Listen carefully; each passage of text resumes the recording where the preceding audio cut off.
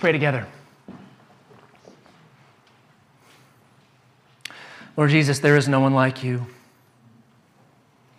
Speak your words today. Any of mine that are not yours, may they fall to the ground and blow away. But take your word and plant it deep in us. It's in Jesus' name we pray. Amen. Please be seated. Well, good morning. Back in the summer of 2017, while my wife and kids flew from Alabama to Phoenix, I drove our car that same distance along those 28 hours of highway. We were moving to an entirely new half of the country, not to mention a new city and everything else that goes along with that. And it was a surreal experience all around, especially for me, driving those hours by myself, especially as I neared the journey's end. Not long after I crossed into Arizona, across the border, I remember exiting the I-40 in Holbrook and then making my way south towards Phoenix across the high desert along these winding two-lane roads without a car in sight. Perhaps you know those roads. This was all territory that I had never seen before, nothing like it. And I just remember just feeling like a frontiersman. I was a stranger in this land, and this land was certainly a stranger to me. And what an adventure it was. After about 40 minutes off of the exit, while I was still just taking in the high desert landscape, I was absolutely stunned to enter pine forests. I couldn't believe it. I got another surprise when deep, dark rain clouds filled the sky and unleashed a torrential downpour, such that it tested my wipers, which were not great at the time. I couldn't fathom that there were forests like that and downpours like that just a couple of hours outside of Phoenix. It's not what I expected. And what I realized is in that moment, I really do not know this place. I am an outsider. That's a strange feeling. Now, 6 years later, those same forests that I've just referenced and those rain-soaked lakes beyond Payson, which I didn't know existed before, are now some of my favorite places to go. The state has become my home. I'm not a native, like some of you, with all the rights and privileges. But I'm not a stranger anymore either. I'm not a stranger. Each year in the season of Lent, we give ourselves to a sermon series that will help guide us through the 40 days of time together. And our theme for this Lent is this: no longer strangers to the covenants. No longer strangers to the covenants. In year B, which is the second year of our 3-year lectionary cycle, the Old Testament readings are all from about the covenants in the season of Lent. It begins today with the Noahic covenant from Genesis chapter 9, and over the next 4 Sundays, we'll hear of the Abrahamic covenant, the Mosaic covenant, the Davidic covenant, and the New covenant. Over the last 6 months, Father Carl and I have decided to draw greater attention to the way in which the Old Testament nourishes our faith in Christ. And throughout Lent, we want to continue this emphasis by walking through these passages together. I think this is particularly valuable for us to do because even as I listed off those 5 covenants, I'm cognizant of the fact that they might feel quite strange to you. If I asked you what each of those 5 covenants represent, you might struggle to explain them. And so, if you're feeling like a stranger to what these covenants mean, Lent is an opportunity to come closer to them. And coming closer is actually what the covenants are all about. Coming closer. The covenants represent God's initiatives towards us, and they therefore become our invitations to come closer to Him. Not long after the story of Scripture begins with God's glorious creation of all things, it becomes clear humanity has become estranged from God, removed from His presence, and no longer beneficiaries of all the blessings of Eden. Humanity has rejected Him. Humanity doesn't really know Him anymore. And humanity can't really be near Him, not as He is. At least, not until God does something to make Himself known and to allow us to draw near. In keeping with the Lenten practice that we began last year, this year we have a verse of Scripture that we are asking you to commit to memory. We're going to do this together as a congregation. Our verse this year comes from Paul's letter to the Ephesians, chapter 2, verses 12 to 13. Listen to it as I read it. Remember that you were at that time separated from Christ, alienated from the commonwealth of Israel, and strangers to the covenants of promise, having no hope and without God in the world. But now, in Christ Jesus, you once who were far off have been brought near by the blood of Christ. No longer strangers. You're going to see this verse on our Lenten materials. You might even hear it mentioned in your small groups or other gatherings. Let's give ourselves to these verses over the next 5 weeks. In order to understand what is taking place in our Old Testament reading for today, as well as to set up the rest of this series on covenants, we would do well to take a closer look at the nature and the purpose of biblical covenants in general. The first instance of covenant, that word being mentioned as a concept in the Bible, comes in Genesis chapter 6, verses 17 and 18, which is within this larger story of Noah and his family. God speaks to Noah in this passage and says, "For behold, I will bring a flood of waters upon the earth to destroy all flesh in which is the breath of life under heaven. Everything that is on the earth shall die. But I will establish my covenant with you." This idea of covenant is first introduced by God. Now, by Moses' time, so many years after Noah, a covenant was a staple part of societal life. As Moses is authoring the book of Genesis and also authoring the other books of the Torah, this covenantal concept would have been more familiar to him and to his audience and to the surrounding nations than it was to Noah. In general society, covenants were binding agreements. They were these things the contracts that tied you together to another person or to another group or some other entity. Sometimes these covenants were made between equals, between two equal parties, but often they were made between a superior and an inferior. The foremost example of this is what is called a suzerain-vassal treaty. In the ancient Near East, a suzerain was a kind of superior ruler, an overlord, as it were. And these overlords had all sorts of vassals underneath them. They were under the authority of the suzerain.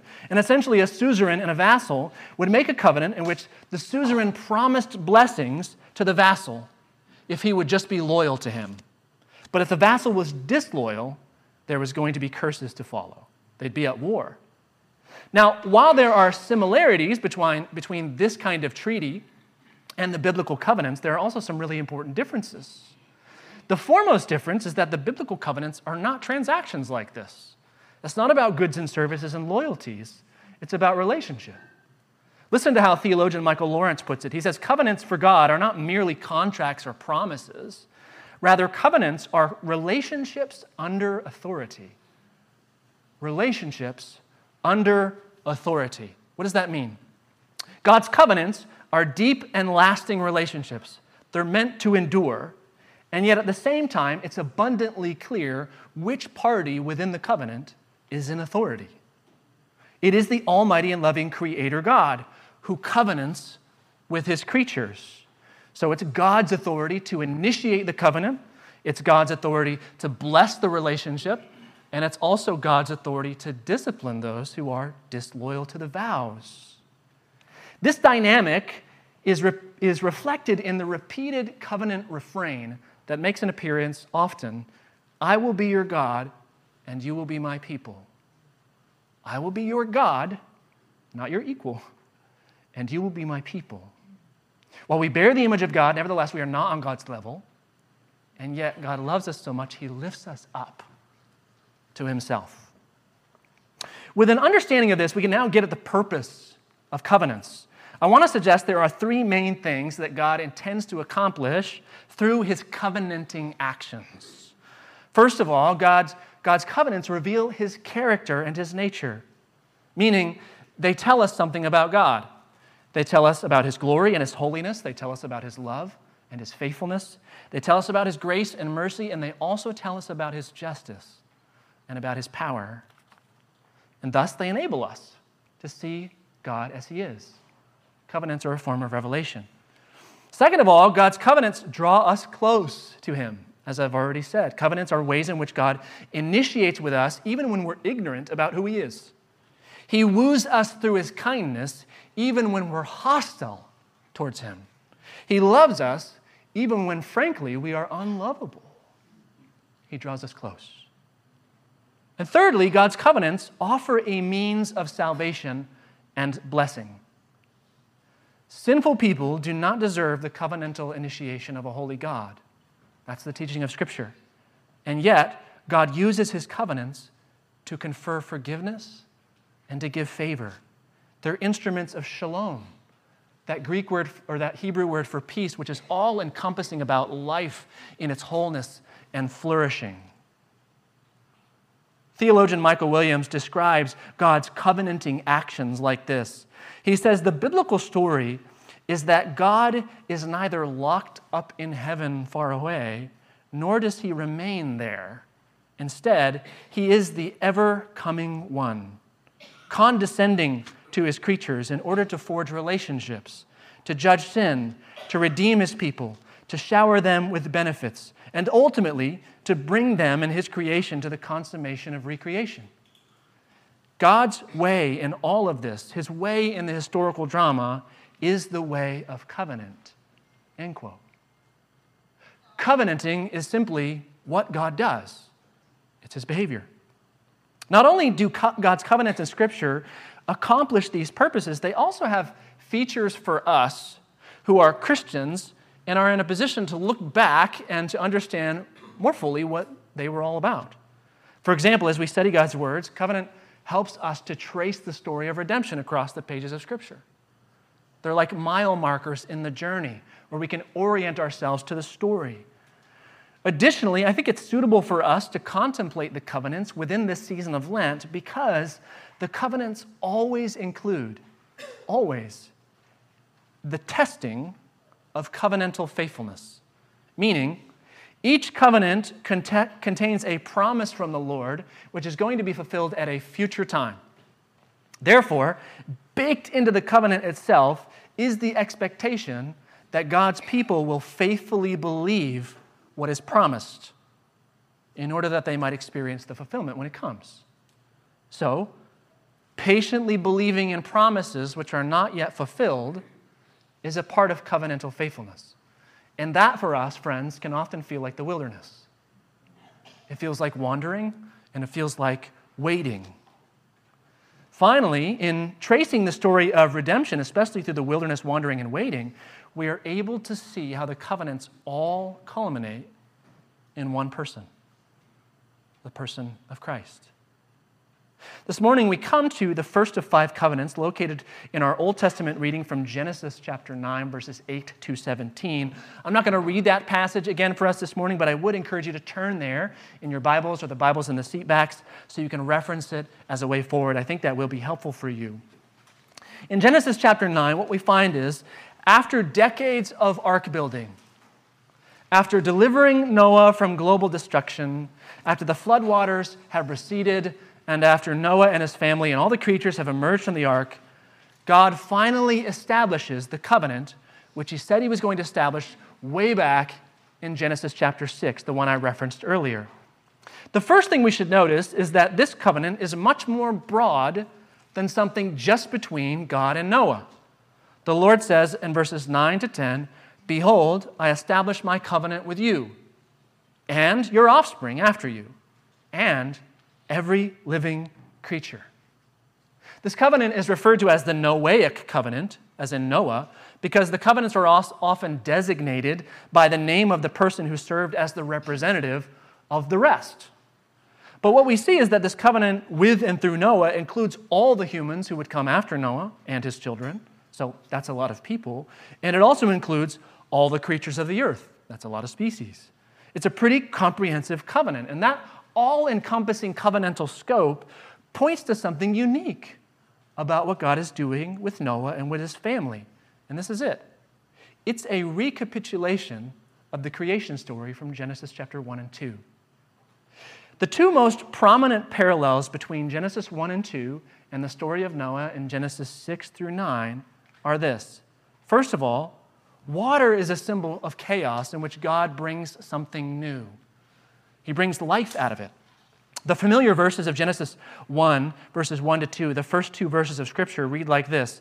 In the beginning, God created the heavens and the earth. The earth was without form and void, and darkness was over the face of the deep. And the Spirit of God was hovering over the face of the waters. This primordial chaos. Due to the overwhelming sinfulness of humanity in the days after Adam and Eve, through the flood, God is reintroducing chaos into the creation. He's bringing water back, at least partially. Listen to how Genesis 7 echoes Genesis 1. It says, the flood continued 40 days on the earth. The waters prevailed and increased greatly on the earth, and the ark floated on the face of the waters. God's Spirit hovered on the face of the waters. The ark floats on the face of the waters. It's the same phrase. We're meant to remember what God had done. The second major parallel between the creation story and the story of the flood is the mandate that God gives to the first humans afterwards. Speaking of Adam and Eve in Genesis 1:28, it says, and God blessed them and said to them, be fruitful and multiply and fill the earth. Okay. What kind of language do we find in Genesis chapter 9? And God blessed Noah and his sons and said to them, be fruitful and multiply and fill the earth. God is recapitulating his creation here. He wants us to see the resemblance between his work in creation and his work through the flood. And yet, of course, there's a great deal of discontinuity between these things as well. The flood was something different. It brought about something new. It was a different covenant. So what is this different covenant with Noah all about? As we will be considering the covenants of Scripture, we will see that every covenant has a few basic components. There are participants, a promise, and a sign. The participants are, of course, the people or the beings who are covenanting together. The promise is the vow which is made. And the sign is the thing that certifies the covenant and symbolizes the promise that was made. And the interesting thing about the signs is they're not necessarily something newly created, but rather they're typically things that already exist, which God takes and consecrates, repurposes, in order to represent something new for his sacred people, so that they would understand it from within the covenant. In these few verses from Genesis chapter 9, we can identify quite easily these three components of a covenant based upon what God explicitly says in these verses. Who are the participants? Well, again, we look at verses 9 and 10, which say, behold, I establish my covenant with you, and with your offspring after you, and with every living creature. So God, Noah, his family, and all their offspring, and every living creature. What then is the promise God is making with them? We find that in the next verse, verse 11. I establish my covenant with you that never again shall all flesh be cut off by the waters of the flood, and never again shall there be a flood to destroy the earth. God is vowing never to bring supernatural chaos upon the whole creation again through a flood. We'll talk about more why that matters in just a moment, but what is the sign? For this, again, we look at the next two verses, verses 12 and 13. And God said, this is the sign of the covenant that I make between me and you and every living creature that is with you for all future generations. I have set my bow in the cloud, and it shall be a sign of the covenant between me and the earth. Now, what's interesting here is that the Hebrew text simply says the word bow, as in a weapon of warfare, something used for hunting, something used to destroy and to kill. I love how the Jesus Storybook Bible explains this. It says, and like a warrior who puts away his bow and arrow at the end of a great battle, God said, see, I have hung up my bow in the clouds. It's done. I'm not going to use it anymore. And yet, clearly, God's not speaking about a literal bow in the clouds, right? He's speaking of the rainbow, one of the most beautiful and hopeful images that our sky displays for us. It's a symbol which is born when light is refracted into all the colors of God's creation. Now, I want to unpack these three components, the participants, the promise, and the sign, and the way I want to do that is within the framework of the purposes of God's covenants, which I established earlier. What does it reveal about God? How does it draw us close? How does it extend salvation and blessing? And perhaps most importantly, how does it culminate in one person? 4 days ago, we heard this prayer in the Ash Wednesday liturgy. Almighty and everlasting God, you hate nothing you have made. You hate nothing that you have made. When people think about the narrative of Genesis 6 through 9, it can be easy for them to think of that awful catastrophe and then to believe that it is a sign of God's hatred. Now, the reality is, it is a sign of God's hatred. It is. The question is, what is the object of his hatred? What is it that God hates? It's not humanity. It's not the creatures. It's not anything that he's made. It's sin, it's death, and evil. It's the spoiling of what he's made. The experience of the flood and the subsequent covenant reveals to Noah and to all those who have followed him that God is holy and good. And because of that fact, not in spite of that fact, he is not going to tolerate forever the evil which has infiltrated his creation like an unwelcome guest. We are not to walk away from these chapters in Genesis understanding that God longs for humanity's destruction, that he is bloodthirsty and insatiably angry. Those things are true of pagan gods, false gods, who do not desire to be in relationship with humanity, who exist to be validated and placated by humanity. To the contrary, the true God longs for our life, longs for our love. He does not hate anything that he has made. In the passage, you should have noticed that the phrase, every living creature, is repeated a lot. Like a lot. Commentator Bruce Waltke explains the significance of this. He says, the repetition of this phrase 8 times in this scene affirms God's passionate concern for and his certain commitment to the preservation and the care of all the living species on the earth. God hates nothing he has made. What occurred through the flood is that God injected supernatural judgment into the natural world he made, wiping out all human and animal life, not so that he might put an end to life, but so that he might offer life a new beginning. God provided a new world, at least in part, which was ready to be inhabited by a new humanity, at least in part. And it's in part because, as we all know, God did not wipe out sin from the face of the earth. It's still around. And he did not remove it from our human souls. It's still around. And yet it's also obvious God was doing something different. It was a new era. God's covenant promise to Noah and to all flesh was that he would not unleash a wrathful flood upon the earth again. This is actually a declaration of God's love. Yet, if you're like me, and you really parse what God is saying here, sometimes I don't feel like this is a very powerful promise. Like if you just take water off the table as an option, I can still think of all sorts of ways in which God could wipe everything out. There's lots of ways, right? Maybe God is considering those options right now. If you or I start thinking that way, we will miss the point. The point is, God's desire is that we would not be destroyed. That's what he wants. And moreover, his heart is that we would not even live in fear of it, that it wouldn't be something that even enters our mind. This is why the sign of this covenant is visible all the world over, so that all humanity will be able to see it and to know that it's true. The question is, do we? On that cross-country drive to Phoenix back in 2017, I had a lot of time by myself to think about what lay ahead of me. It was an adventure, as I've said, but I was grappling with a lot of internal fear. A lot of fear. This was a massive step of faith for me and my family. I was afraid about our new life. I was afraid to leave our relatives and our friends behind, really far behind. I was afraid to be a rector, to be in charge of a church, to be my own boss. I was afraid to live in the land of scorpions and scorching heat. It's terrifying.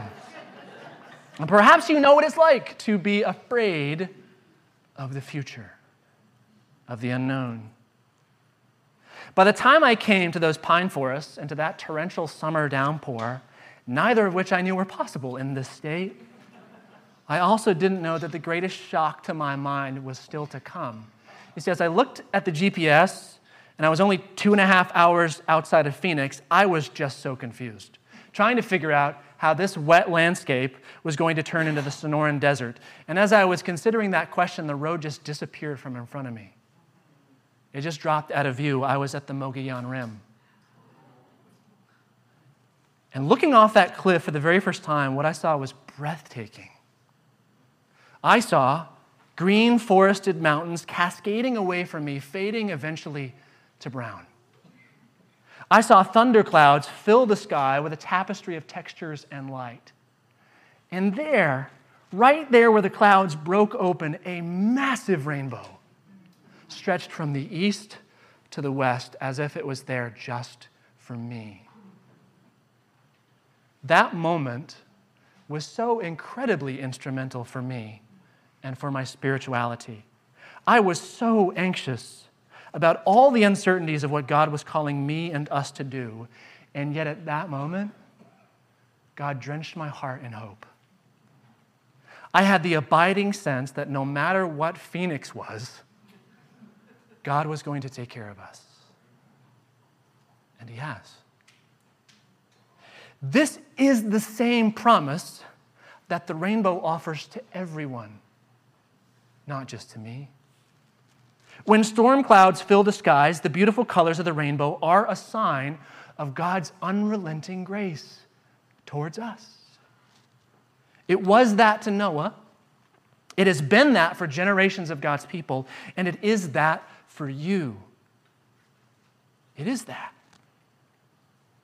At the same time, what is so poignant about the rainbow is that while its principal job is to preach to us about the grace of God, yet its shape also includes this parenthetical reminder of God's judgment.